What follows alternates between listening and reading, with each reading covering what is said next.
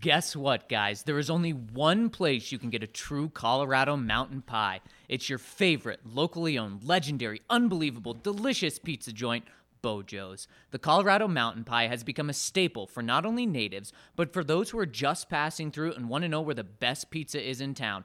Bojo's is the answer. Bojo's dough is made fresh daily and contains locally sourced honey. You heard it right, and it is to die for, guys. It really is. There's something for everyone at Bojo's. Large, delicious mountain pies for the entire family, a huge salad bar with fresh veggies galore, Colorado beer on tap, including our very own favorite Breck beers, and your favorite sports teams playing in the background. Bojo's has private party rooms to celebrate all of your holidays together, and they have $4 happy hours in select locations, along with gluten-free and plant-based options. Nothing is more important to Bojo's than their community, which is why they are always happy to help you raise money for your fundraising causes. Host your next fundraising event at any of their 5 Front Range locations. They also offer this holiday season special pint glass koozies that make a great stocking stuffer, and that also comes with a $5 gift card. So check out their site today at bojos.com. That's BEAUJOS.com, and tell them who sent you. All right, Mace, let's jump into the show. Broncos Country is sitting in the south stands, drinking the Coors from Mile High. The best part of the weekend, hugging a perfect stranger as they become a friend, having a good time when the orange and blue WIN, tuning in every day with the good folks down at DNVR. Welcome into the DNVR Broncos Podcast on this terrific Tuesday. I'm your host, Zach Stevens, joined by my man, Andrew Mason. Before we hop into the show, got to tell you guys about our presenting sponsor, Strava Craft Coffee. You guys know the deal. Great coffee, and you get all the benefits that come with CBD, all in a sip of coffee. Helps with aches, pains, migraines, headaches, anything that you've got going on. If your body's sore, CBD helps with that. So make sure you check out Strava Craft Coffee. We love them at the office. I know you guys will love them. And when you do, use that magical code DNVR20 to receive 20% off your entire purchase. Well, Mace, how you doing? I'm doing very well. I think Von Miller could use a Strava Craft coffee right now. He certainly could have used a boost after the game. Or a hug. Yes, or all the above. Something reassuring. Yes. He was down after the game. Yes. And it was like nothing I've ever seen before because, Mace, it wasn't like he was sparked by a specific question that was asked. No, he got up and started talking. It was similar to some of the coordinator press conferences we've had in recent years. Not with the current coordinators, but Bill Musgrave, Wade Phillips. Those guys, they would just get up there and start talking. Yep, and you know the biggest difference between Bill Musgrave, and Von Miller? When Bill Musgrave gave his opening statement, he said zilch. That was the thing. He gave you nothing. Like, oh, we've got the 49ers this week. A good team. Some good players on defense. We'll try to do our best. That's what Bill Musgrave would say. Wade Phillips would start by talking about the opposing team and then pointing out which players were from Texas. It's part of the charm of Wade. Anytime there was a Texan, like if Drew Brees and the Saints were on the schedule in 2016, he pointed out, of course, that Brees went to school not too far from Austin, and he's a Texas boy. Yeah, he's good. But Von on Miller, Sunday after the game, he was juicy. And his opening statement led to questions about his opening statement, which pretty much everything revolved around what he said. And Mace, we touched on it in the post-game pod, but what he said was, it's tough. Not just the loss, but everything with where he's at with the Broncos right now. It's tough. He's lost for words, and probably the phrase that summed it up best was, it just defeats my soul. He's lost the faith. That's what it sounds like. Yeah. That he's been here for the last nearly 4 seasons, to use a song lyric, waiting on the world to change. And instead it has been the world of suck. Wow. And every so often, if you've been in that for long enough, hit rock bottom, the point where you say, I can't go on. I'll tell you a true story, because in thinking about Vaughn, I realized that something like this happened to me just as a fan, not as a player. With the Bucs in 1993, I actually called in to the post-game radio talk show, and they'd hung on to win, but they were up 31-3 in Atlanta, and then the Falcons scored 3 touchdowns, and I was convinced they're going to score another. They're going to get a field goal. They're going to win this game. And even when the Bucs held on, I just felt miserable, and I actually called in to the radio talk show saying, I'm at wit's end. I don't know if I can go on with this. And they're like, well, they won. I said, yeah, but how many times have they had games like this that they've blown? It just adds up.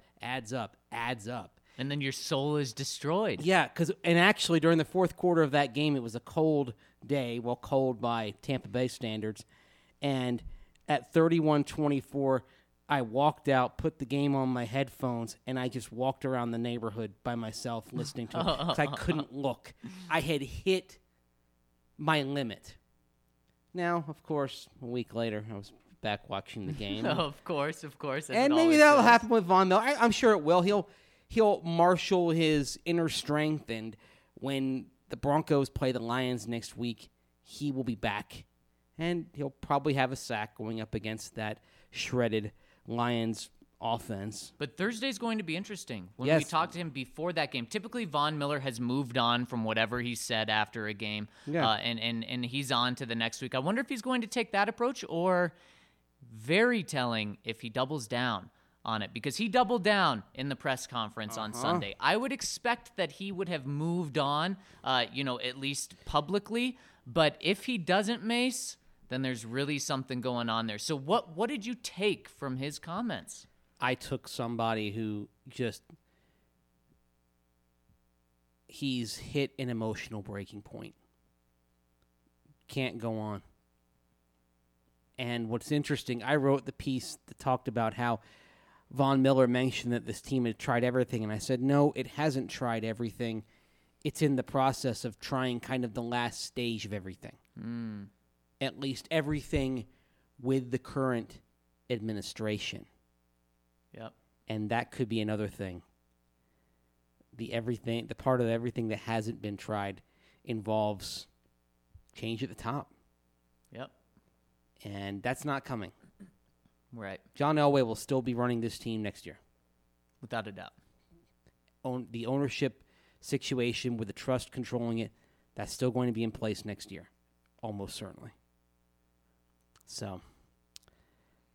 Mace, what I took from it was that Von Miller wasn't asking for a trade. He wasn't asking to be released. He wasn't asking anything like that. He's maintained in the past how he wants to be a Denver Bronco. He loves it here and would love to have his entire career be in orange and blue. But I took it as a message to John Elway saying, if you don't pick up my team option after this season, I'd be okay with that. yeah. And he wasn't necessarily asking for it, demanding it, forcing his way out. But he said, if I'm not here next year, it's something that would have hurt me a year ago. It would have hurt me 6 months ago. But I'd be okay with it now. Now, with that team option, do you think then it's possible the Broncos pick up the team option and then trade him? Could.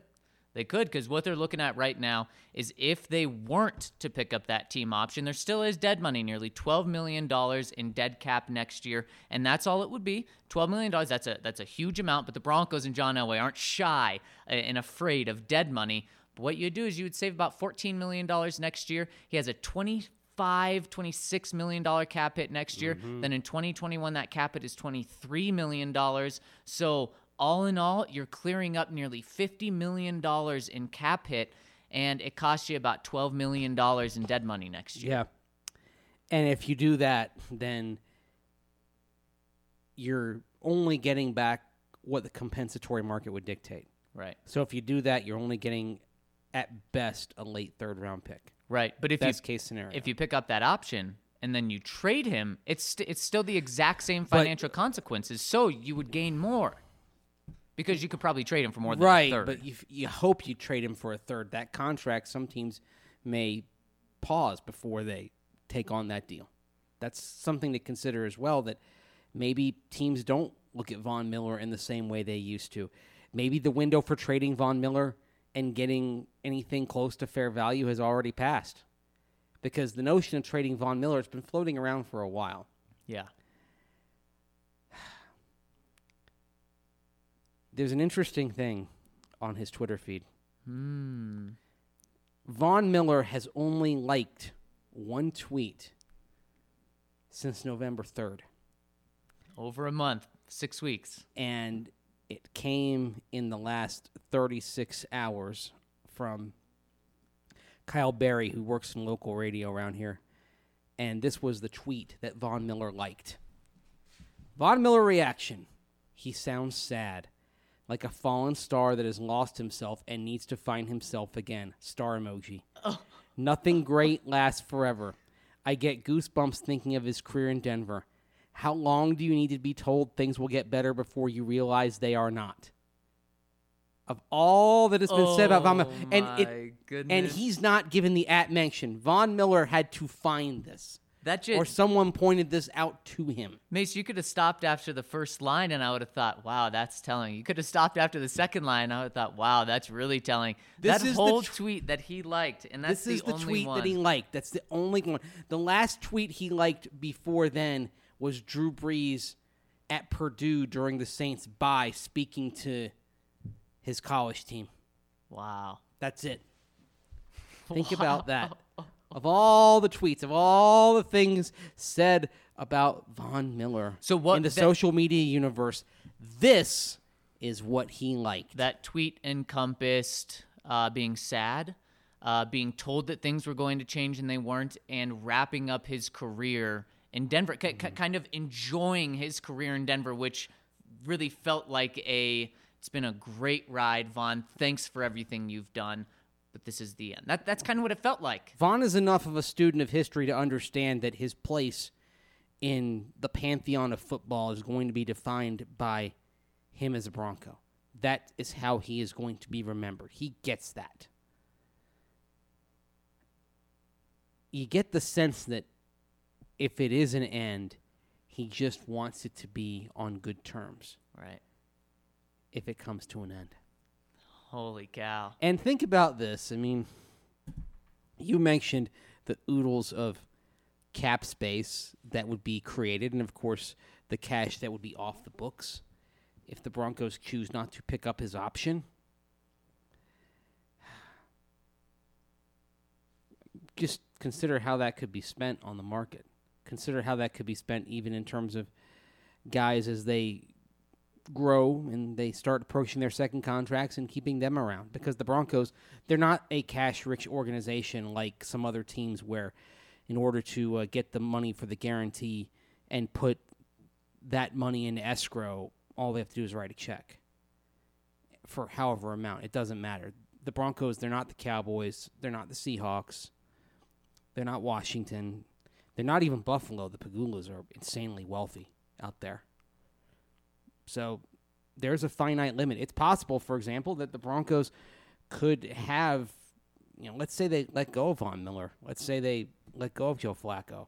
That they could be sitting on upwards of $95 to $100 million of cap space, but not spend it all. Right. Because of the cash budget. Right. Which does happen. I mean, there have been teams like the Colts, the 49ers, among others. The Browns are among the teams that had a lot of cap space, but did not spend to the cap and just carried it over some more. So, it's funny. Like,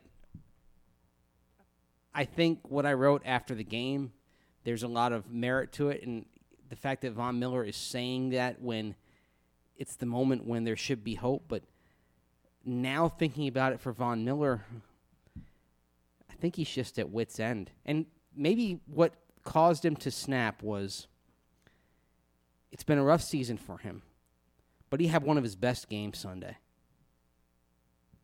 He's chasing Patrick Mahomes around. He chases him down, gets a sack. Multiple pressures. I think Pro Football Focus had him with 7 total pressures on Patrick Mahomes Sunday. And it's like it didn't matter what he did, that the team was going to lose and lose badly. Yep. Still because lost by so 20. many other things were wrong, and unless you pluck Drew Brees out of the ether, if the Saints for some reason decide to let him go, and I don't think they will. No. Unless you have a move like that, it's not going to get reversed in a year or two, because Drew Lock is going to have growing pains. Mm-hmm. I mean, if I could talk to Vaughn one-on-one, I would try to be rational and tell him, look at where you guys were after 4 games when you were 0-4, and you were sitting there and you'd gone 9 for your last 30 or 11 for your last 36 games. I get why you'd be frustrated then, but now, when you've actually been a 500 team, right? You're 2-1 with the new quarterback. It's entirely possible you're above 500 since week 4 by the end of the season. If you beat the Lions and Raiders, that means you're 7-5 since 0-4. Yep. You've actually got some positive momentum for the first time in what seems like forever. I try to tell him to hang in there, but sometimes, especially when you're like Von Miller, you're going into year 10. Yep. That's not going to register. He mentioned multiple times that he's 30 years old, and when you bring up the age in terms of like saying that you're old and don't have much time left, that is pretty telling on what he's thinking. So, Mace, we put out the question of the week to figure out what you guys thought about this, and we said, of course, it's presented by Sports Column, delicious food, delicious beer, a delicious atmosphere where you can play basketball. There's so many TVs inside, and a delicious location. So make sure you check out Sports Column, and you get the benefits, all 4 of those benefits in one place. It's an awesome place. They love us. We love them. The question of the week was, in the wake of Von Miller's comments Sunday, do you think he is a Bronco in 2020? Yeah, let's start with Mile High Memories. Of course, he's just frustrated. You can't always say the right thing, nor should you. Continues. He just didn't say the stock expected answer. He showed his emotion. He was sullen.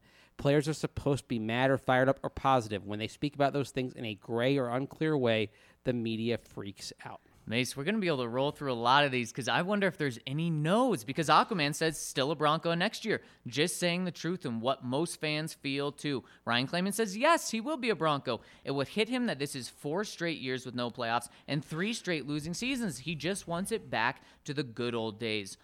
We all do. I feel his pain. Nick Sama says, people got to remember athletes are people too, and they go through mental stuff all the time just like us regular people. Keith, this losing is more than likely depressing Vaughn. He couldn't hold it in anymore. And Keith B agrees with that. Absolutely. I agree with Fangio. Frustration happens. These players put their mind, body, and soul into their craft. Vaughn is a good leader who needed to vent. Honestly, doesn't feel like anything more than that to me. Dan Kennedy says, yes, unless somebody makes Elway an offer he can't refuse. What if he was offered a high pick and Shaq decided to come back for big dollars to take Vaughn's place? Shaq, 16.5 sacks, is greater than Malik Reed's 1 sack. Okay, let me also tell you this right now. Shaq Barrett is not hitting the open market. The Bucs have made that clear. At minimum, they're going to use the franchise tag on Shaq Barrett, to say it in his Maryland accent.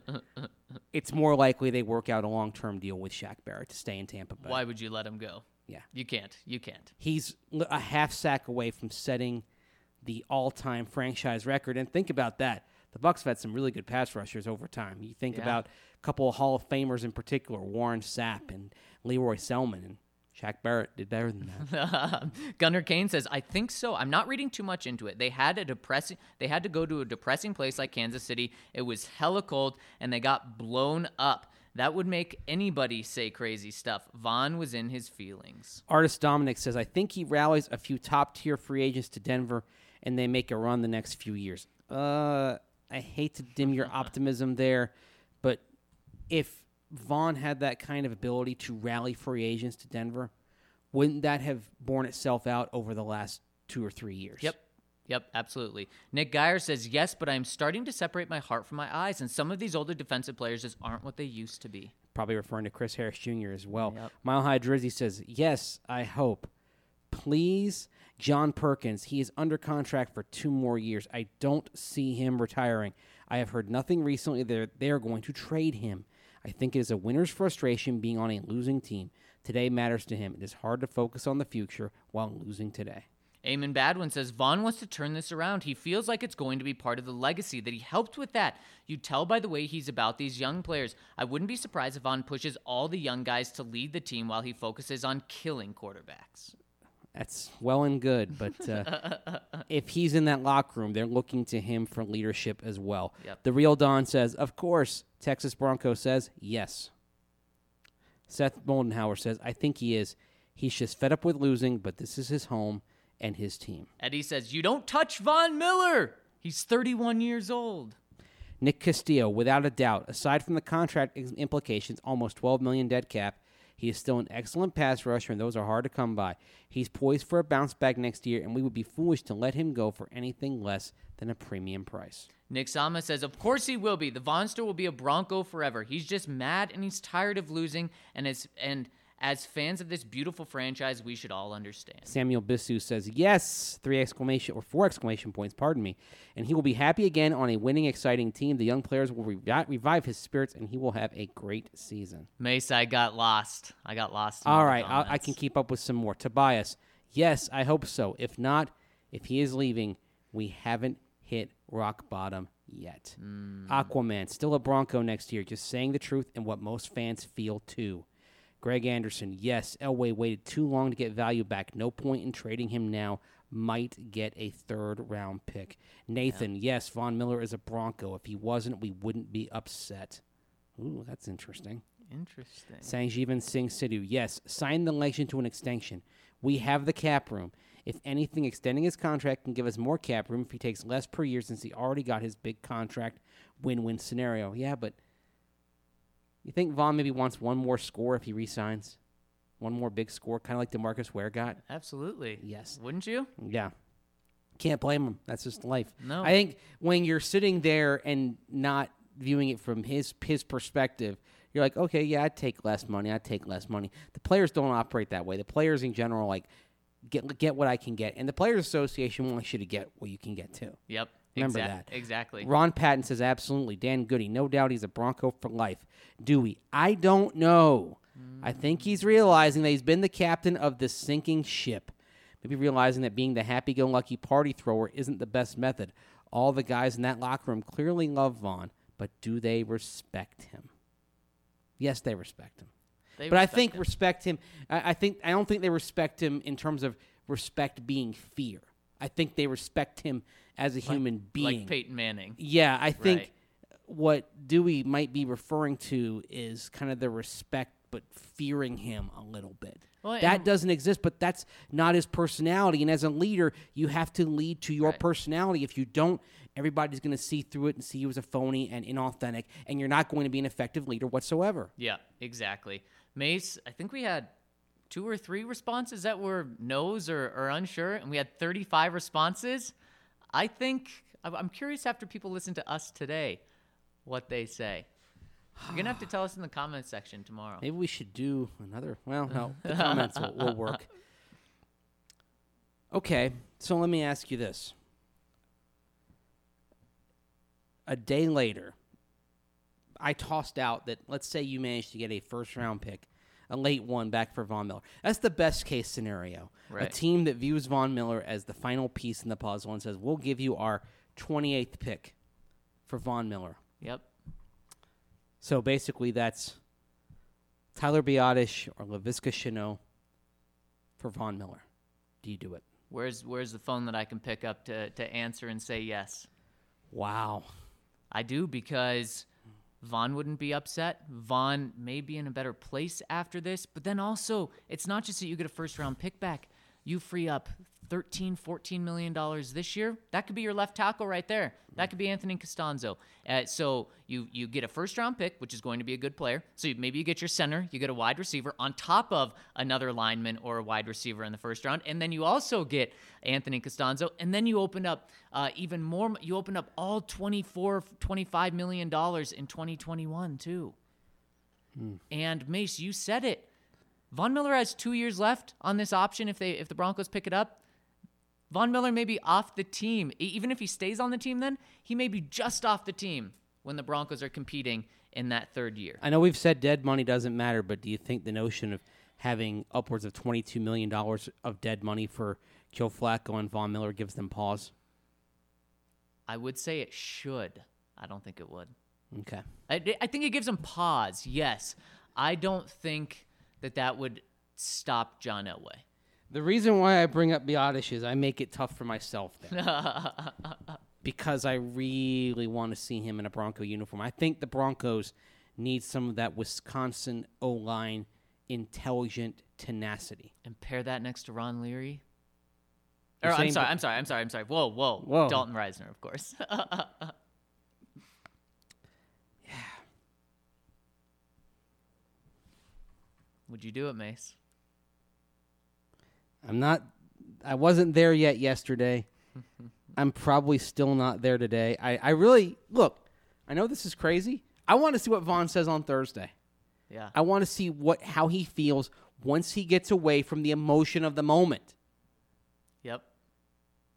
But that said, if Vaughn is sincere and he really has doubts about wanting to be here, then you have to start picking up the phone. And if somebody offers you that late first-round pick, you got to accept it. And I can see it being a late first-round pick because, yes, he only has That's the 2 best years. case scenario right now, Zach, Right, is right. late first-round pick. But I could see that actually coming to fruition because he doesn't just have 2 years left in his career. Like DeMarcus Ware, he can pick up another 3 years after this, and then a team can have him for 5 years. Von Miller, a team that's competing, that's worth a late first-round pick. Or the dangerous part of it is what if he decides to keep playing like Julius Peppers did? Right. And Julius Peppers, even though other areas of his game lagged toward the end, he was still a productive pass rusher up until his 17th season. So imagine for a moment if Von Miller's arc looks like that of Pep, and there are 8 seasons beyond this, maybe not 8 every down seasons, but 8 seasons in which he is at least a contributor.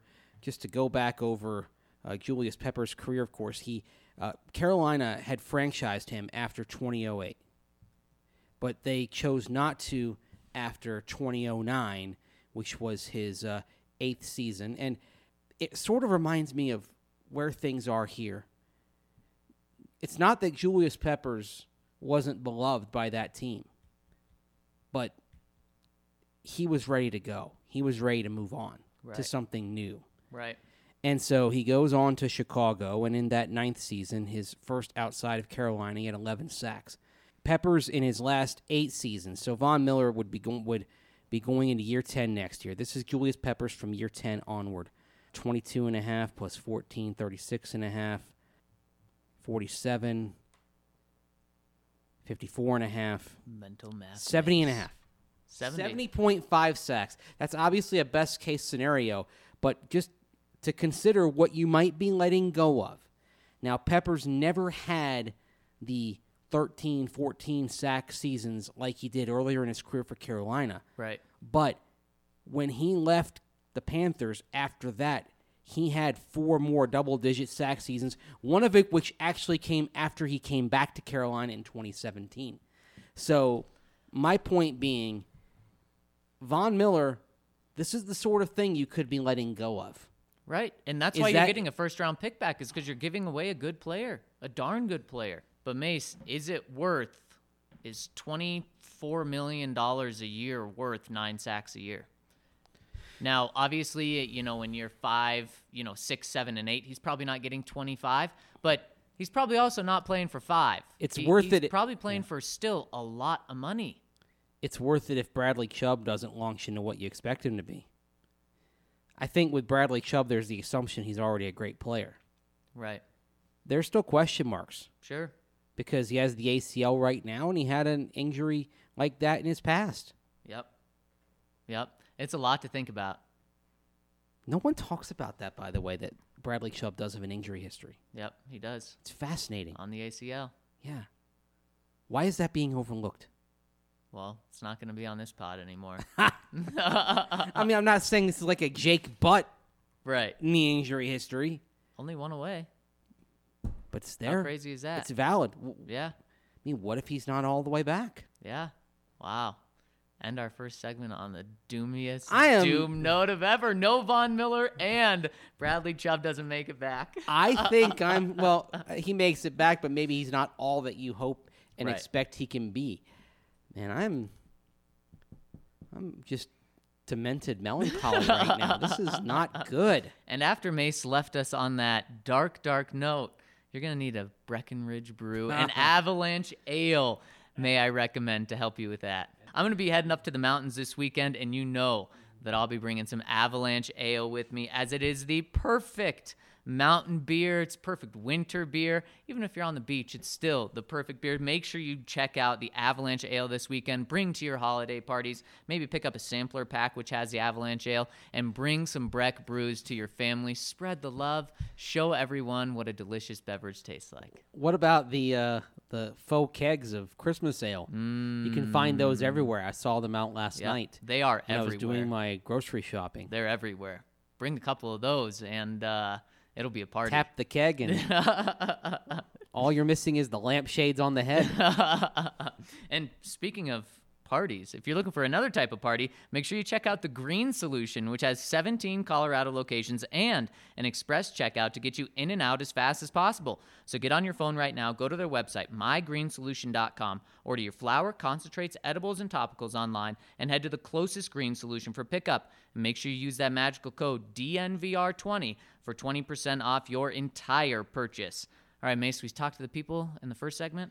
Let's talk to them again in the comment section. We are people of the people. All right, let's get started. The Manning-faced God. Hey, guys, a few questions here. What do you think the chances that the Broncos tweak, not completely change the offense, into a more modern spread offense next year that would be more complimentary for Drew Lock? Yes, I think it happens, because look at the Texans game. There was a little bit of that. Yeah, they have to. And if they don't, they're committing malpractice with Drew Lock. Number 2, what is the chance the Broncos pick up Von's option this season and possibly an extension a few years from now? Extension, I'm certainly not sure of. No, I don't think they're doing an extension. I think the chance of picking up the option, 50%. I was going to say 51%. Okay. I think it's tight right now. It is very tight. Number 3 for Mr. B. 4, do you see a Justin Simmons contract extension soon? Has to be. Yes, I think that's the number 1 internal retention priority for the Broncos in 2020.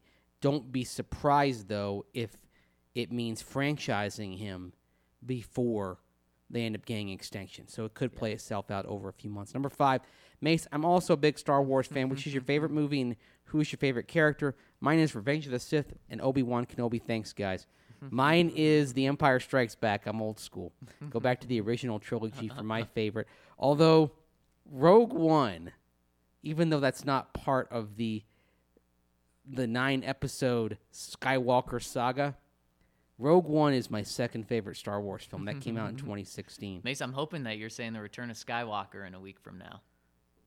The Rise of Skywalker. Or The Rise of Skywalker. I hope this one blows your socks off. So do I. And Obi-Wan Kenobi is my favorite character. I've actually been as Obi-Wan Kenobi for Halloween a couple of times. Nice. So. Next one from Iceman. Hey, friends, congratulations to the KC Chiefs, a very good football club in 2019. The Breck Brews of KC, go Zoomies in the bowl game. The DNVR family now knows, wink, wink, Winfrey is on IR. I'm not sure how a player gets hurt who never plays. Can we put out APBs for Phil and Royce now? Another double-digit losing season. Will it end in my years I have left on this third rock from the sun? Boys, it is time for another new head coach. Vic needs Drew to win at least at the last 2 home games to deserve a second year, in my humble opinion. How can you win 5 or 6 games and the team be now heading in the right direction moving forward? It's no better at all than VJ era. Just win, baby. Thanks for the Tebow mention, Mace. We forget he put the Broncos back on the NFL map before Super Bowl 50. It'll be nice to see Kyler get a chance against Drew. Or Kyle Sloter get a chance against Drew. We'll certainly be talking about that later this week. I hope that happens. By the way, of course, in terms of rushing yardage, the Broncos have failed to surpass 100 rushing yards as a team now for 4 consecutive games. If they don't hit 100 yards as a team Sunday, it will be their longest streak of games without going over the 100-yard mark as a team since the Josh McDaniels era. There was a 9-game stretch encompassing both 2009 and 2010 in which the Broncos didn't crack 100 rushing yards as a team. That's brutal. Right now, this is the longest streak since games 3 through 6 of 2016. One more takes it back to 2010. And wow. Yeah, they're not running the ball well at all. No, they certainly aren't. Next one coming in from Dan Burke. Zach, you said, can you imagine Tyreek Hill and Courtland Sutton on the same team? Just so happens there's a receiver in the draft whose pro comp is Tyreek Hill. Give me Ruggs in the first. Is he as shifty as Tyreek, though? He's as fast. And that is something But shifty else. and quick, that's the thing.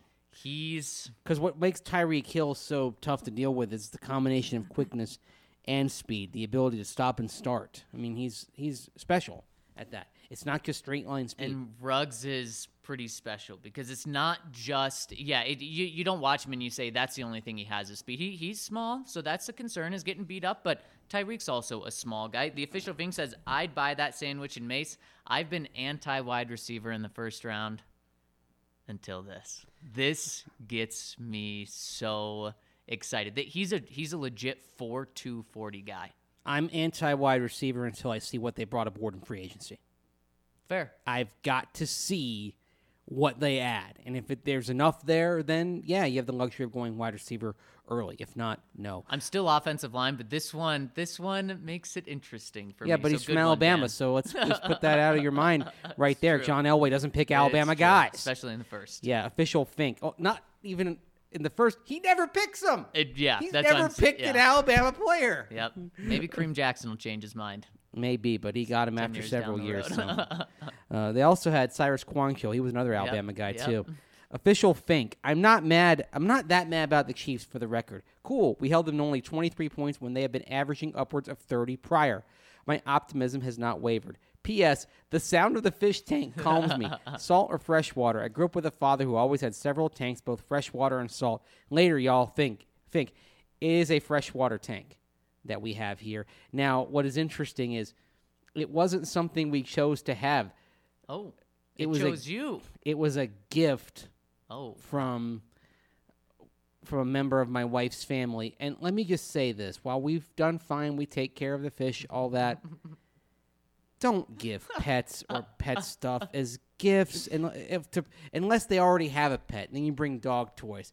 But don't put the pressure on them to assume that responsibility. Yeah, that's come on. It's like they offloaded it on you. Yeah, it's like a Trojan horse kind of thing. No. Drive 86 says, okay, Drew Lock didn't have the game I envisioned, but he didn't look bad. I saw something that I haven't seen since PFM. Watching what we have put out in the last 4 years has given me indigestion. He looked like a real quarterback, which is something I haven't seen in a while. Future is looking up, and I can't wait to see next year from him. And from day one, we'll call him DFL. Keep up the good work, boys. Drew for life? Yeah, sure. Drew frickin' Lock. Yeah. One thing I will say, passer rating, it's a flawed metric, but right now he has a higher passer rating than Joe Flacco had while he was here, a higher passer rating than Case Keenum had while he was here, a higher passer rating than Trevor Siemian had while he was here. How about that? And these Small are his first sample 3 size, starts. but still. Antonio Acosta. What are the odds Locke brings all the receivers, tight ends, running backs together to train like Manning did when he got here? From the first few games, I feel the biggest obstacle is timing and knowing where players will be. He has missed a few to Sutton in that they weren't on the same page. I'm not sure Manning took running backs, but it would be good to have Lindsey and Freeman there as well. Maybe a week together working specifically would be good. Also, I can see Patrick exploding in that number 2 role in a year or two. He seems to make big plays at times and can make some tough catches. Looking forward to the tailgate this Sunday. Go Broncos. # United in Orange for life. Mace, how important is a passing camp in the offseason? Not exceptionally important. Should Drew be doing that? Will Drew do it? It couldn't hurt. I think the notion that if a quarterback doesn't have a passing camp, he's doing something wrong. Right. I think that's flawed.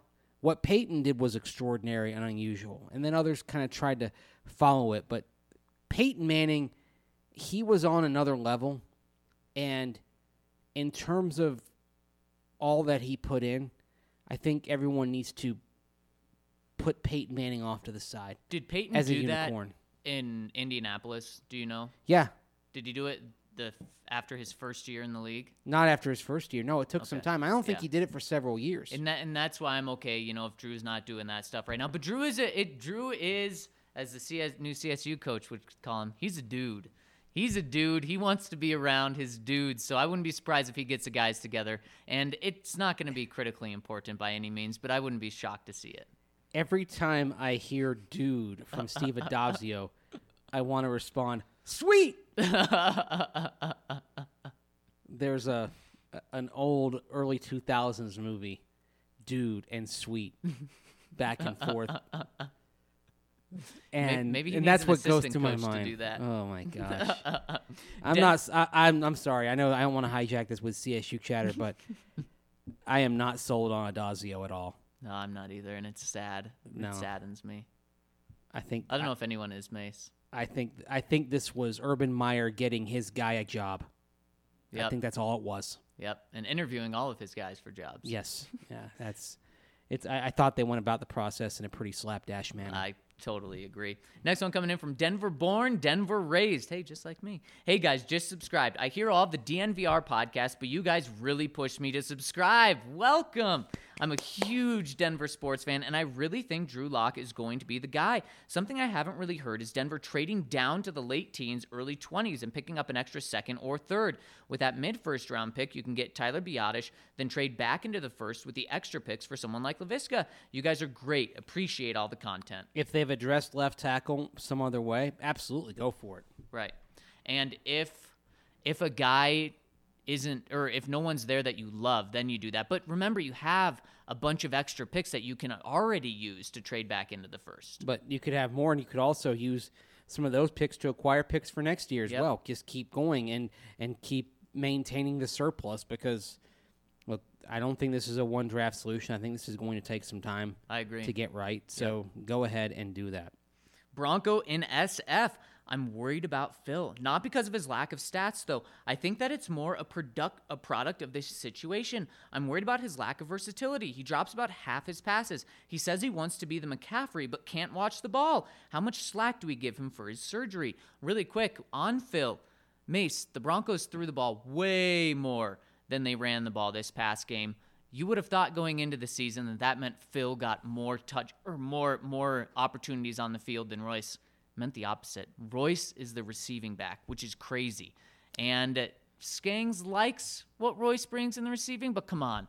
Phil was supposed to be that guy. Well, Phil Lindsay has dropped 13.2% of the passes thrown his way. He's dropped 5 out of 38 that were catchable. And just looking at the percentages here, let me just dive into it really quick because I just looked this up here. And really quick, when you're looking that up, how much slack do we give him for his surgery? I say none, because if you're giving him slack for his surgery, then you're going to have to give him slack for his surgery for the rest of his career, because that's not really bothering him anymore.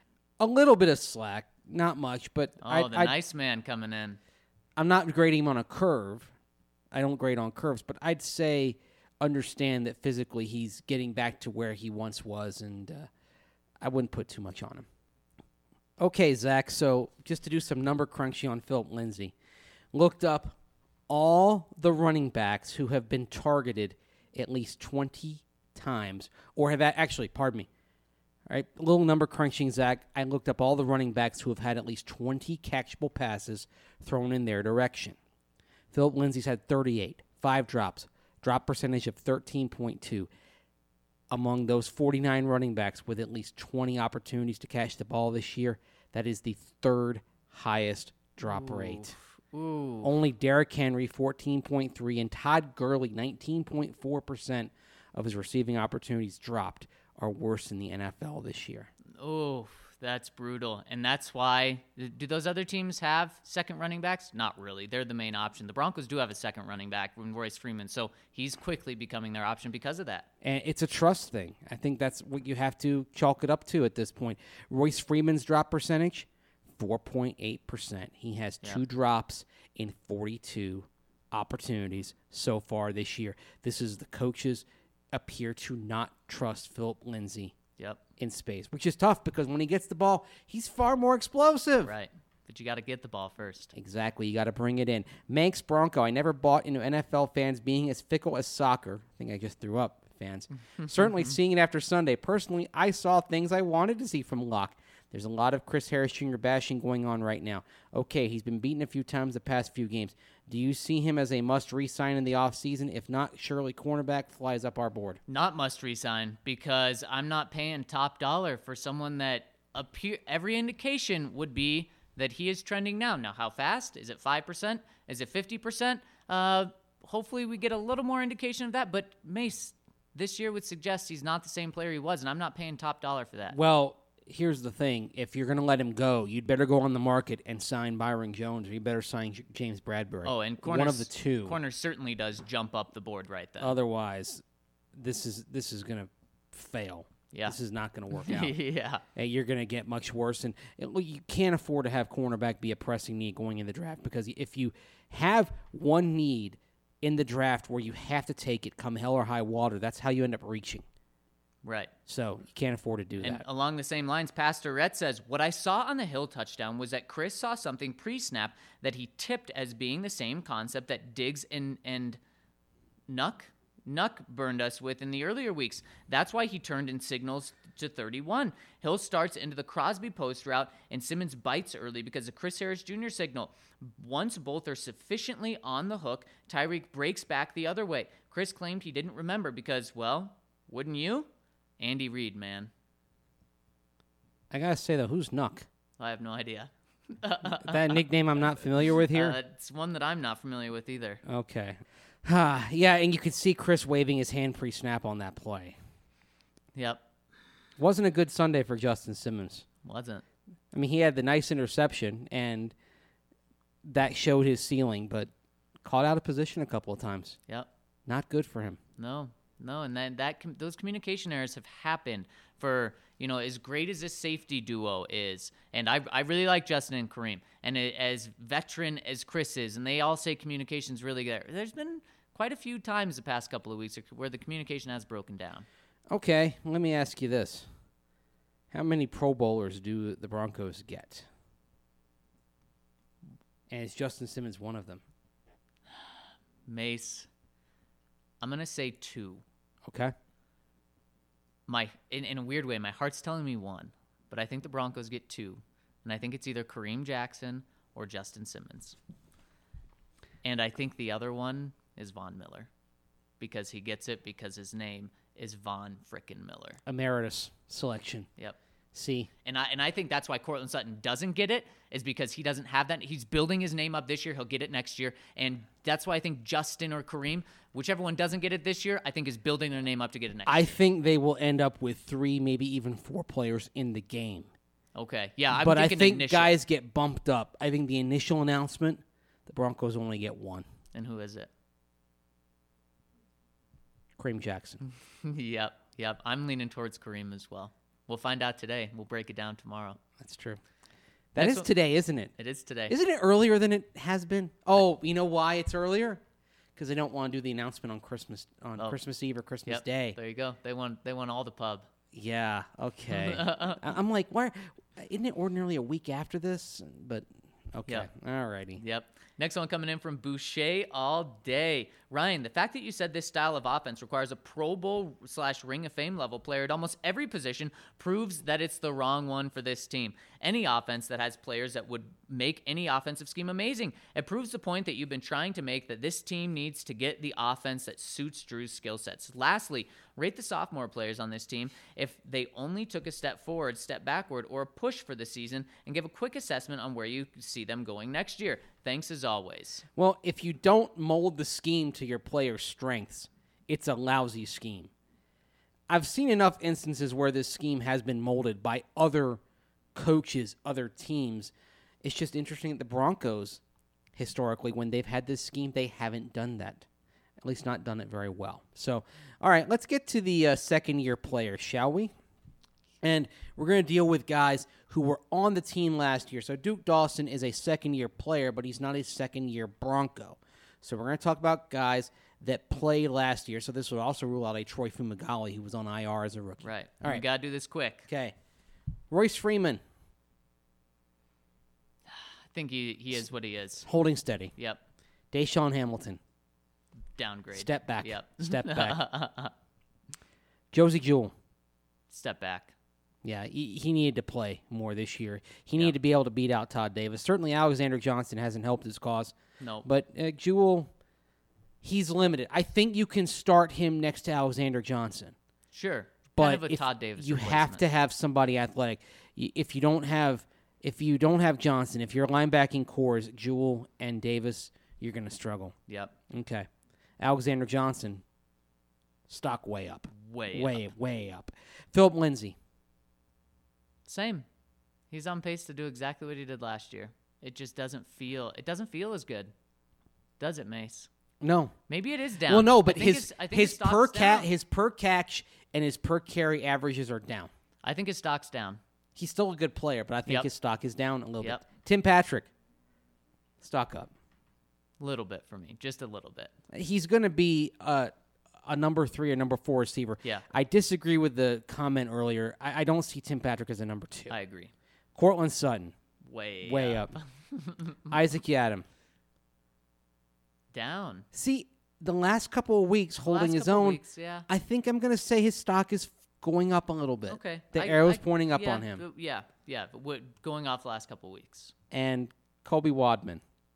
Down. In the dumps. Although he actually ended up with a good game on Sunday. He seems to do that, where the statistics. The statistics were fine.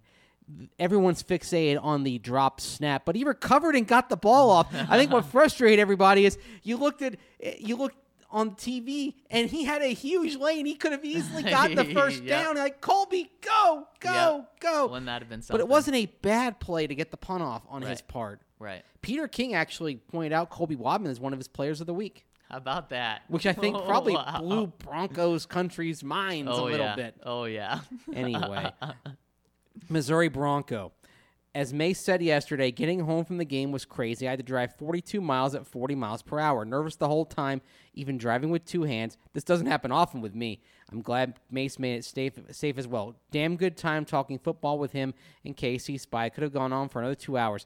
Thank you all for making the effort to connect with fans outside the 303, in this case, the 660. Look, I loved hanging out with you guys on Saturday night, Missouri Bronco and KC Spy, and I think for 2020, one of our goals should be having more organized outings on the road on Saturday night. We know you're listening from all over the place, and who knows, maybe the Broncos will be playing a game in London, and we can talk about doing a pod from merry old England. But I think there are opportunities for us all to get together to connect the DNVR fam, and I'm excited. I think we can do more of these outings on Saturday nights or the nights before the game. So we'll all work on that here, maybe set up something that makes it easier for us to kind of plan these things, because this came together sort of at the last minute. But I think we can make this happen and find, of course, like a great spot. Like we were at Joe's Kansas City on Saturday night, and the meal was tremendous. Yeah, Macy, that was so awesome that you did that. I love seeing that on Twitter. Just warmed my heart. And speaking of the DNVR fam, we want you guys to become a part of this fam. Like Mace said, Mace, we have fam in Denver. We have fam in Kansas City. We have family everywhere and all over the globe. And we want you all to continue to grow this family, because it is an awesome place, just full of positivity at Broncos. And you guys can come tell us what cereals you like, anything like that. And we want to hear from you guys in the comment section. So when you become part of this family, say hello to us. Even if you don't have a comment, just chime in the comment section like some of you have today. We love hearing from you. So make sure that you join our family. We love to hear from you guys. And Mace, Speaking of local businesses, Piper Electric has been serving the Denver metro area since 1983. Through a commitment to customer service and the team performance, Piper Electric is the hometown electrical contractor you can trust.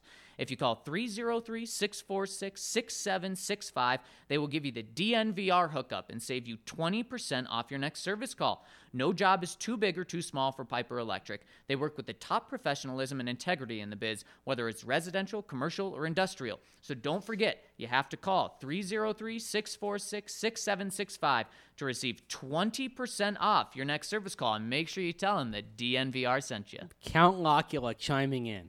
And I love this. I got to get into character. I got to get into the character of Bookman, the library cop from Seinfeld. Look, if you think this is about overdue fines missing books, you better think again. This is about Drew Lock's right to read a play call without getting his mind warped. Or maybe that turns you on, Scangarello. That's how you get your kicks, you and your good time buddies. Well, I got a flash for you, Joy Boy. Party time is over. You got 14 days, Skangs. That is 2 weeks. Love the Count. Man, just the chemistry that you and the Count have, especially for never meeting, is incredible. Do you know what scene I'm talking about? Zero. Nope. Okay. Not at all. Do you know Philip Baker Hall, famous character actor? No.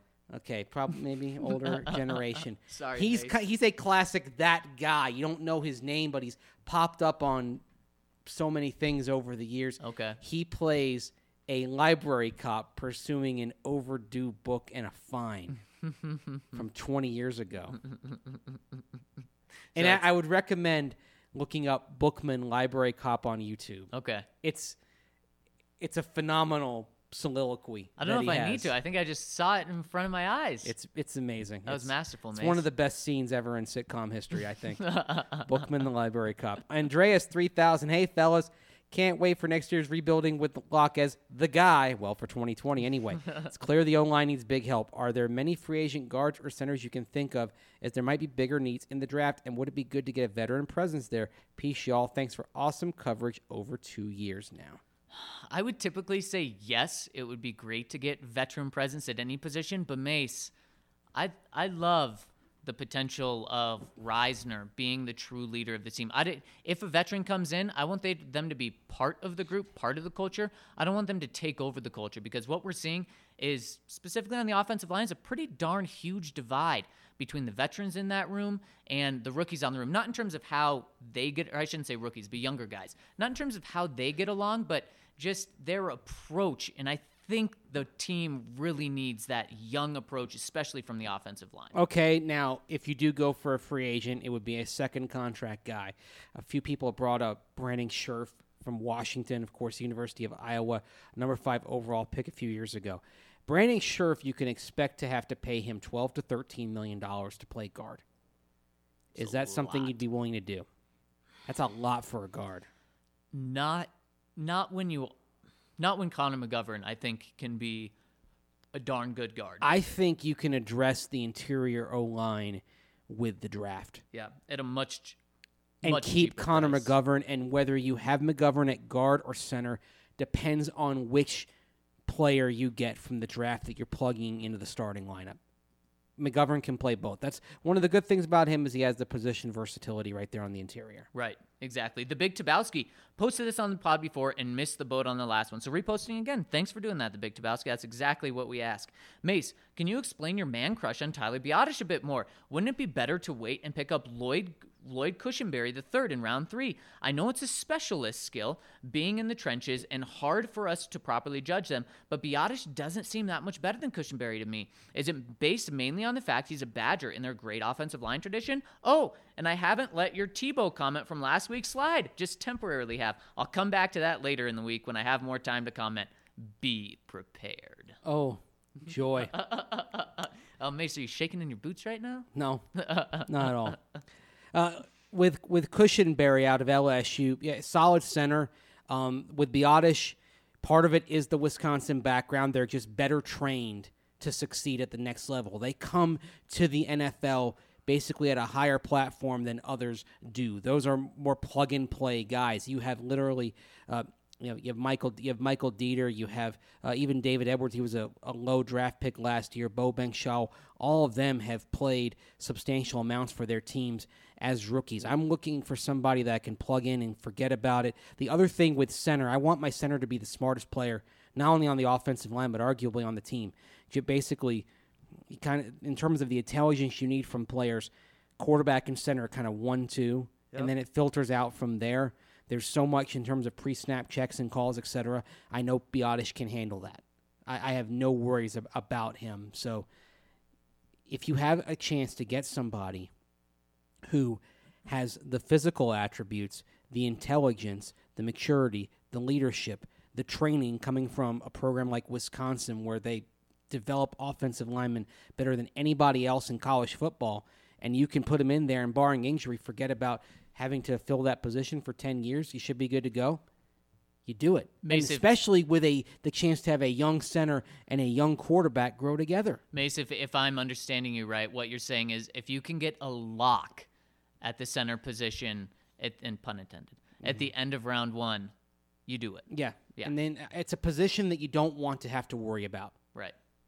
I agree. Next one coming in from Crazy Maniac. Hi, boys. I was at the game against the Chiefs, and I was 14 rows from the field. I only have one thing to say. Drew is not the reason we lost. We lost because we were clearly outmatched and outmanned from an injury standpoint. Anyone who is putting the loss on Drew is very clearly lying to themselves. Anyway, the game was very fun. Even as a Broncos fan, I don't think I will ever be in a game with that much snow falling ever again. What is your guys' worst snow game you ever attended? Thanks and much love, Skylar. That was my worst one. Wow. There was a game that I covered in Green Bay back in 2008, Panthers-Packers. The snow hit toward the end and after the game, and it was dicey whether we were going to be able to get off the ground at Austin Straubel International Airport in Green Bay or not. We managed to do it, and we were fine. We got back to North Carolina. But yeah, in terms of snowfall in the game, that was the peak for me. Mace, that would have been for me as well if I was there. There was another one where snow was falling. It was Christmas Eve, either 2006, 2007, or 2008. I know you'd be able to help me with this one. Christmas Eve, I believe it was against the Bengals. Light snowfall. I remember that game light snowfall. It was cold, Christmas Eve, and it was when the extra point for, I think it was the Bengals, went through the hands. They missed it at the very end of the game. Broncos won by 1. Couldn't feel the snap. Yep. That was Mile High Magic right there. Yep, exactly. Dan Burke, I get that winning these 2 games worsens the draft position, but how important is finishing 7-9 and attracting free agents? Every year there's usually a 7-9 or thereabouts team that has a trendy pick to make the jump the following year. 2014 Panthers improved from 7-8-1 and make the Super Bowl. 2015 Raiders improved to 12-4 and made the playoffs. 2016 Eagles improved to 13-3 and won the Super Bowl. 2018 Packers were 6-9-1 and are currently 11-3. The Broncos have the benefit of having a very well-respected defensive mind as head coach, as well as several other respected coaches on the staff, Dontel, Kolar, Munchak, and if Drew can show some promise, I can see Denver being an attraction to free agents. Okay, it has nothing to do with the coaches. I'm sorry. This is all about Drew Lock and whether people believe in him. Because with those examples you mentioned, you had 3 of the 4. You had Cam Newton, Carson Wentz, Aaron Rodgers. Derek Carr in Oakland is kind of the exception to that. But you have 3 of those 4 where they had young quarterbacks, or in the case of the Packers, they had a future Hall of Famer in Aaron Rodgers. They had the guy, and that was why they were able to kind of put things together. Don't forget with the Packers as well, not only this year, not only free agency, but also they changed coaches and they bring in Matt LaFleur to replace Mike McCarthy. I don't think being 7-9 helps the Broncos any in free agency unless people are sold on Drew Lock. Right. That's it's all about that. And Mace, once Drew Lock's come in, we haven't been saying how it's best for the Broncos to lose in terms of draft position. Right. In fact, I'm not even worried about draft. I'm not worried about draft position. I just find out, okay, now the Broncos are picking 11th in the draft. Okay, now they're picking 10th, which I think is where they are right now is top 10. Mm-hmm. I understand there was more money, no income tax involved, but remember that Calais Campbell picked the Jags over his hometown Broncos because he liked the direction the team was headed in. The Broncos were a 9-7 team 1 year removed from a Super Bowl. The Jaguars went 3-13 but showed some fight toward the end of the season. On the subject of Campbell, he's an expected cap casualty this offseason. Still productive pass rusher, and while he's probably not an every down player at his age, what do you all think of bringing Calais home next year? I know you want Chris Jones, Mace, but I think you'd get 75% of the production at a fraction of the cost. How old is he? Oh, he's in his 30s now. I'd still be okay with bringing him home if it's, truly cost controlled. If it's cost controlled and you can address another need with the savings, absolutely. Yeah. Maybe I like Calais a lot. I'd bring in Calais, but I'd bring in another defensive lineman too. Sure. Yeah, that's fair. Next one from Samuel B. Sue. Hey, guys, I think RK is wrong. I don't think the way to beat the Chiefs is getting in a shootout with them. I think you have to play ball control like the Colts and Texans did, but the Broncos don't have the offensive line to do it. I think we have to draft 3 offensive linemen with the first 3 picks or get one in free agency. The best chance we can give to our young quarterback is to get him protection. The weapons are a secondary need, and we have 2 excellent ones in Sutton and Fant. I was expecting this loss to the Chiefs. That they took it to me, sadly, like the best team in the league, and we came in with half the team injured. Locke, I think, looked poised, and I think we will succeed in Denver in a big way. I love the work you guys do on the podcast and on the site. Thank you so much, Samuel Bisu, and I agree. Mace, if they go out and get 3 offensive linemen, 1 in free agency, 2 in the draft, 3 in the first 4 rounds, I'd love it. There's something else, though. To beat the Chiefs, the teams that do better against them are more man coverage teams than zone coverage teams. Broncos started off in man, went to more zone after giving up the early touchdown to Tyreek Hill. It's pick your poison, but against the Chiefs, you got to be able to do man coverage. Yep. Hunter P. Hey, guys, I was wondering if you've heard anything about Jake Butt's rehab and if you think there's a chance he could be a contributor next year. As far as I've heard, his rehab's going fine, but I think with Jake Butt, you simply have to regard him as a nice bonus if he's healthy. I don't think the Broncos will in any way go into the offseason and training camp relying on the notion of Jake Butt being a part of that tight end. You'd be surprised in a good way, but don't count on him for anything, not even a 3rd or 4th guy. No. And if he does well, then maybe you cut somebody else in another position, you go light in another position to get him on the roster. But I don't think you have a 3-man tight end room, for example, with him in there. No. Yeah, it'd be 4-man. Next one from Thick Fangio. We won't play the Bengals next year unless we somehow fall below the Chargers, so it's not an immediate concern for us. But if they draft Burrow, what would you expect from him next year? With players like Mixon, Bernard, Eifert, and Boyd around him, he could be the Drew Lock that gets their offense fired up, and they could have a surprisingly good season and be formidable in years to come. Also, to the person last week that said Carolina barbecue is the best, me. It might be part of the Big Four, but there is a clear separation between Carolina and the other 3. And the words of Mace Windu, you are on this council, but we do not grant you the rank of master. You're right. There is a clear separation. Carolina's better than the others. Thick Fangio did not specify. Yes. Period. So, Jay Harrison, 16. I follow a few people from the DNVR fam, and all I saw was things like Drew Lock snow game. I live in Iowa, and we got some of the snow that day, and very similar to Mace's thoughts on the Brandon Allen Bills game, I thought Drew Lock won't be able to throw bleep in this game. Have you ever thrown a wet football? It slips, and you're not going to get as much zip behind it, and it's definitely not going to be as accurate as a dry football. Do you think he should try to use a glove on his throwing hand? I don't see this game as a negative for Drew Lock because the receivers couldn't run a decent route and that stuff. Why the Chiefs could and the Broncos couldn't, I have no clue. It was really only Kelsey and Hill that burned us, 2 freak athletes. Also, Von Miller's comments make me really sad because he can't do anything about this team losing. He's getting double-teamed constantly. That's why the interior D linemen get more sacks than the edge rushers. Sad. Yeah, but Von Miller's not getting double-teamed all the time, though. And there have been games where he didn't get double-teamed barely at all.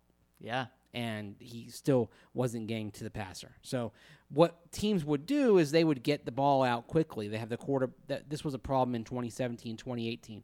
Quarterback gets the ball out fast and effectively neutralizes Von Miller coming off the edge. Ditto Bradley Chubb. That was a big thing. Yep.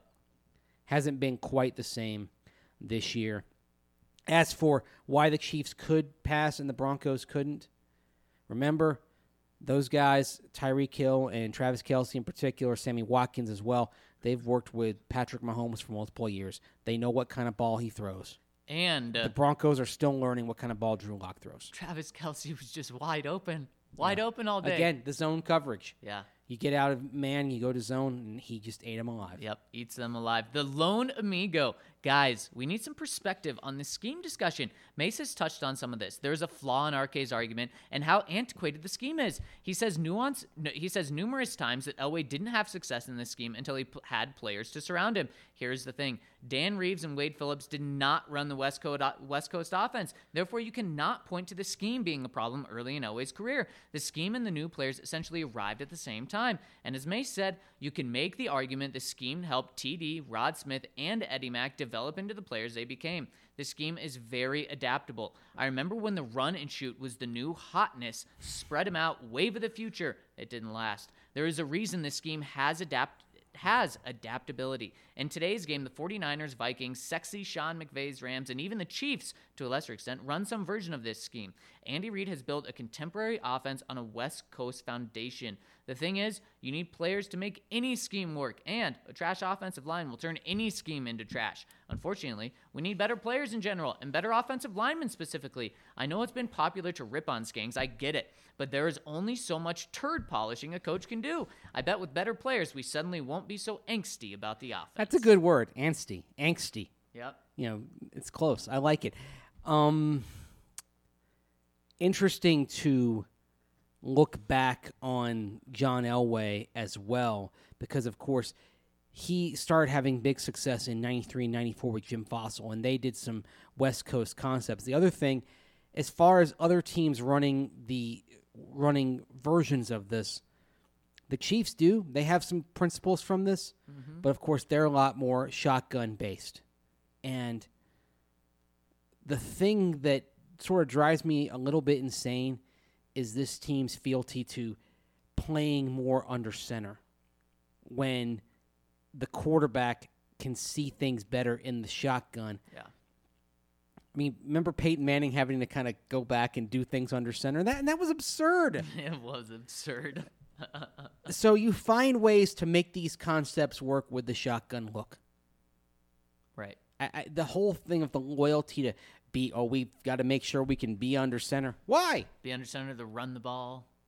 You can. Last year, this team ran better out of the shotgun than under center. Yep. Just saying. Yeah, and that's my one thing, Mace. Just don't be afraid to put the guy in shotgun. All right, Vilka Dan. Macy bring up sample size every pod. Can we talk?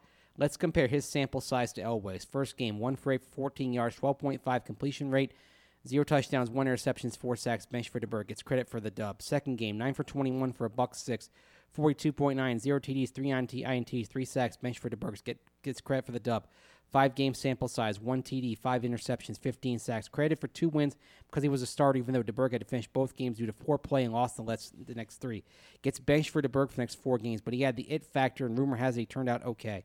Fast forward to 2017, Alex Smith, Pro Bowl year, voted team MVP. Mahomes gets 1 game sample size, shows he has it. Smith gets traded. Mahomes, NFL MVP. Rumor has it doing okay. As a lad growing up in New York City, the first game I really remember watching was Super Bowl III. I love Namath, but I didn't think they had a serious chance to beat the Colts because I believe the media hype. But Joe had it, and with a strong running game and good D, they stunned the world. It's okay to get on the board the Drew train, Mace. The kid has it. He will stun the world.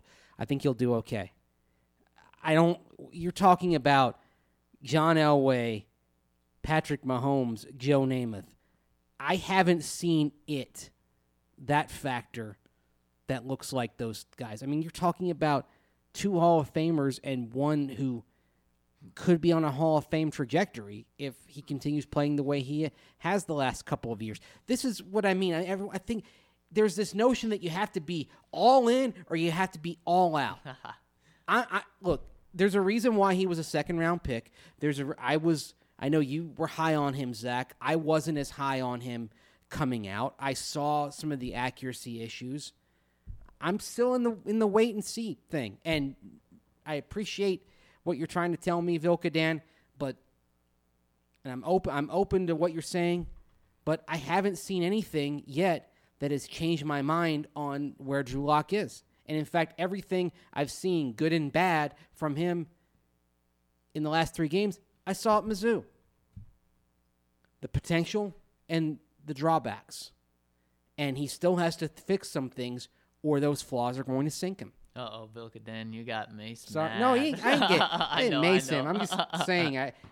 No, it's fair. It's very fair I point, do Mace. bristle at the pressure to kind of embrace him. Oh, you got to go all in. No, you know what?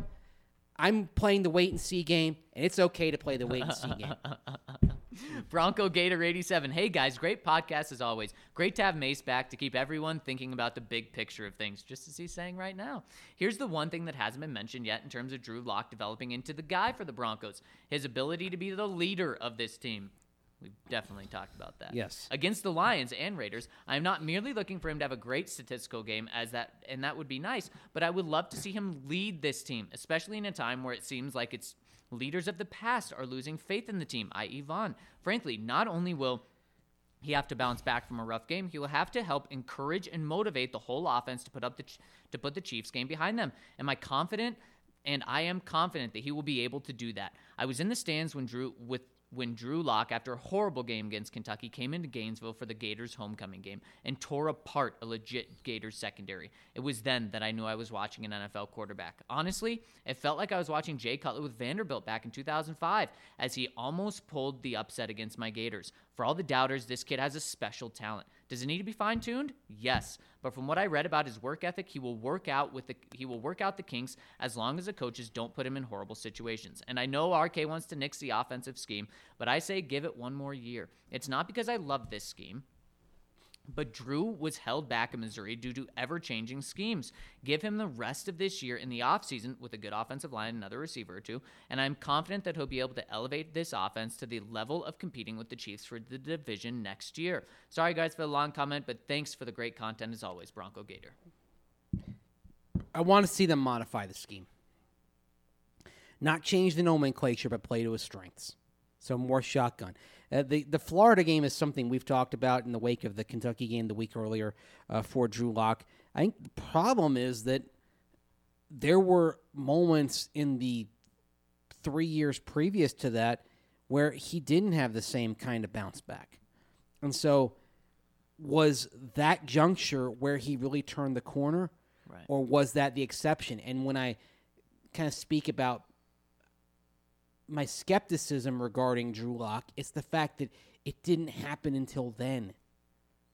That up until that point, given multiple chances, it didn't always work out for him. And I know that Mizzou didn't have a lot of talent compared to other teams, but a quarterback can kind of compensate for some of that. And so that's why I'm sorry. I'm still in kind of the wait and see thing here. I want to. And that's why this game is important. You mentioned that the stats aren't important. It's the leadership. I think the production does matter because leadership and the ability to lead is going to come in part from being a productive quarterback, because if he goes out there Sunday and has a game like he did against Kansas City in the snow, then it doesn't matter what kind of leadership qualities you have. If you don't have the ability to go out there and play at a high level, Right. they're not in the NFL. They're not going to follow. Right. Exactly. Ooh, Benny Lava. Hey, fam. After watching the Saints game last night, I gotta say, I love the way they used Taysom Hill. Is Sean Payton really that revolutionary of a play designer, or is Hill that good of an athlete? I don't think he gets the same opportunities if he's on another team. Is this kind of gadget player something we could see more of the future? Maybe Jalen Hurts could fit that bill. Just a random thought. Hope your day's going fantastic. I don't think Jalen Hurts is in the same athletic class as Taysom Hill. This just reminds me of the Lamar Jackson wide receiver. Yeah. Jalen Hurts is a quarterback. Now, Taysom Hill, he's a Swiss Army knife. He is. He's also a unicorn because there are very few players with that sort of skill set. But I will say, you got to give so much credit to Sean Payton for allowing him and putting him in these opportunities, because a lot of coaches just say, he's an athletic backup. I don't really like him, not even on the team. Playing to a player's strengths. It's incredible. What a novel concept. It's incredible. I mean, I'd like to see that. Good for here. Sean Payton. Yeah, I think the Houston game was an example of playing Drew Lock's strengths. Right. And maybe you just throw out the snow game. I think you do. Burn the film. Burn it. Let's see where he is next week. World of Sucks. Since I love to hate on Flacco and gush on Fant, here's a stat. In 8 weeks with Flacco under center, Fant had 185 yards and 1 touchdown. He was on pace for a 370-yard, 2-touchdown season. In just 6 weeks with Brandon Allen and Drew Lock, Fant has double the touchdowns and nearly double the yards with 363 yards and 2 touchdowns. It's a good enough pace for a 968-yard, 5-touchdown season. As a rookie, Fant is already capable of elite production. I actually had similar numbers when I just used the Kansas City game, not the Colt game. I used the Chiefs game as kind of the end point because that was basically the worst day of his football life. Some teammates kind of challenged him a little bit, told him, hey, you got to step it up here after those drops. Game. Yes. Yeah. And that's the moment I think things started to change for Noah Fant, and he's pushing on being one of the most productive rookie tight ends in NFL history. Yep. It's impressive. Next one from Golden Boy. I think I would like you to do through evaluation. I think I would like you to do. Oh. I think that's what he meant to say. Got it. Through evaluation of Drew Lock's performance, get us something we can't see. Everyone knows the quarterback position is played from the head up. Drew has the arm strength and mobility, but can he read defenses? Casey confused him. Many unblockers untouched. Is Drew or the O-line the problem? He seems to be a step slow before deciding to run. From my untrained eye, though he seems to be the guy, all of his troubles physically can be corrected with hard work, but one thing I'm not sure about is how well he can read the defense. Any insight? Well, I expected Houston to do some things to try to confuse him, but Romeo Crennel didn't. Steve Spagnuolo did in that last game. The snow obviously exacerbated things, and the state of the right side of the offensive line with no Ron Leary, no Jawan James also made things worse. So let's see what happens this week. Let's see what Matt Patricia dials up. The Lions are a struggling team, but he'll throw some creative looks at you. He's going to try to disguise some things to confuse Drew Lock, and if he ends up diagnosing them pre-snap properly, then he's going to be in good shape. I think Drew Lock is doing a good job adjusting to the speed of the NFL, but in terms of being able to diagnose intent of the defense when they're deceiving you, it's something that's just going to take some time. I agree, Mace. Chubb Club 55. Boys, looks like that Drew Lock jersey will have to wait for next season. No worries, though, as I am still rocking my Sutton jersey as he reached the 1,000-yard mark. Have to give credit where credit is due on that big 50-50 ball in the end zone against Honey Badger. That is the first jump ball I've seen Court not come down with. That was a great football play on both ends. Love hearing Mace mention Rod Smith and got me thinking, who are your top 3 favorite, not necessarily best, but favorite Broncos receivers of all time? I am 27, so my Broncos knowledge does not extend as far as Mace's, but I'd go Rod Smith, Eddie Mack, and DT, with Sutton closing the gap on DT. Thanks, guys, and happy holidays. Yeah, close. I'd flip DT out for Wes Welker just for the short time. I loved Wes. You like the short slot guy, huh? Yeah, but I mean, in terms of franchise and how important they were, you get DTs. In terms of franchise importance, is different. I'm thinking like favorites, so I'm thinking guys I liked. I really liked Eddie Royal. I watched him at Virginia Tech. You know who else I put in there? Above Wes Welker. Wes is kind of a joke. Brandon Marshall. In terms of on-field, he was a beast. He was so much fun. But, I mean, he obviously had some things to figure out in terms of mental illness that he was dealing with off the field. See, although I'll tell you a story. We had someone who worked for the Broncos website back in 2006. It wasn't me. It was somebody else. He was a younger guy, and it was doing a Q&A, and it was one of those kind of personality Q&As that, like, what do you like to eat? And Brandon said, I like to go home and cook. And completely dry, straight as an arrow, our correspondent responded to Brandon Marshall talking about how he liked to cook at home by saying, but why? The McRib is back. Oh, my God. Now, what I think is interesting is about a year and a half later, there was the incident with the McDonald's wrapper and supposedly putting, as was told, putting his hand through the flat screen after slipping on the McDonald's wrapper. But anyway, so favorites, I'd say Eddie Royal, I really liked. Growing up, of the three amigos, I liked Mark Jackson the best. And then Rod Smith. Those three. There you go. Maybe not in order, but those are just the three that I like. I like it. And May's final one coming in from Nemo3. In what scenario do you see the Broncos taking Tua in the first round? And let's say he were to fall to us. Can you/would you pass on him? The scenario in which the Broncos take Tua involves Drew Lock not bouncing back effectively from what happened in Kansas City. Let's say right now he's got 5 touchdowns, 3 picks. To put a number on it, let's say that by the end of the year, that touchdown-interception ratio is even. And then Tua happens to fall to them. Yeah. That said, if they picked a quarterback, I do not think it would be Tua. Yeah, I think it would be Justin Herbert. Unfortunately, I don't see Tua falling, or not falling to them. I don't see the Broncos picking him. I would do it if he was there, but the only situation would be if Drew Lock completely falls on his face. I would as well, but I do. Again, I mentioned the Alabama thing earlier with Henry Ruggs. There are other reasons I do not think the Broncos would take Tua in the first round, even if they had a quarterback need. In fact, I'll say this. If Drew Lock isn't what they hope he can be, then they're going to the veteran market, free agency, or, God forbid, writing Joe Flacco another year. I doubt that. I think that the organization has moved on from Joe Flacco, but there's probably that about 3% chance. But if Drew Lock's not the guy, I think the quarterback is a veteran on the market. I don't think it's coming from the draft. And before we go, I want to tell you about the Denver Rubber Company. You guys know how supporting local business is in our blood. We're super excited to tell you about Denver Rubber Company, and it may not be what you think it is. Denver Rubber Company is the most reliable local partner for your long-term projects. Since 1972, Denver Rubber Company has provided the highest quality of products from custom die-cut gaskets, molded rubber, to custom contract manufacturing and custom hoses. And guess what? Snow is coming. We've already had a big taste of it. You'll need Denver Rubber Company when it comes to anything snowplows. DRC can cut to size and pre-slot most snowplow rubber. The blades can be cut to any length and slotted for mounting to meet your exact specifications. We went and checked out their warehouse a few weeks back, and it was nothing short of amazing. These guys have created proprietary materials that make up the inside of wind turbine blades, and we even witnessed machines that cut material that are used in bulletproof vests. Remember, Denver Rubber Company custom makes it all, and you can purchase products for yourself and, of course, buy bulk at a fantastic rate.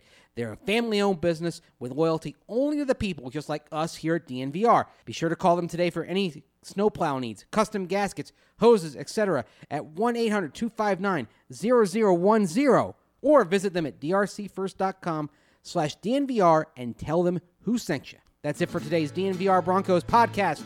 For Zach Stevens, I'm Andrew Mason. We'll talk to you Wednesday as the Broncos continue getting ready for the Detroit Lions. Take care, and thanks for listening.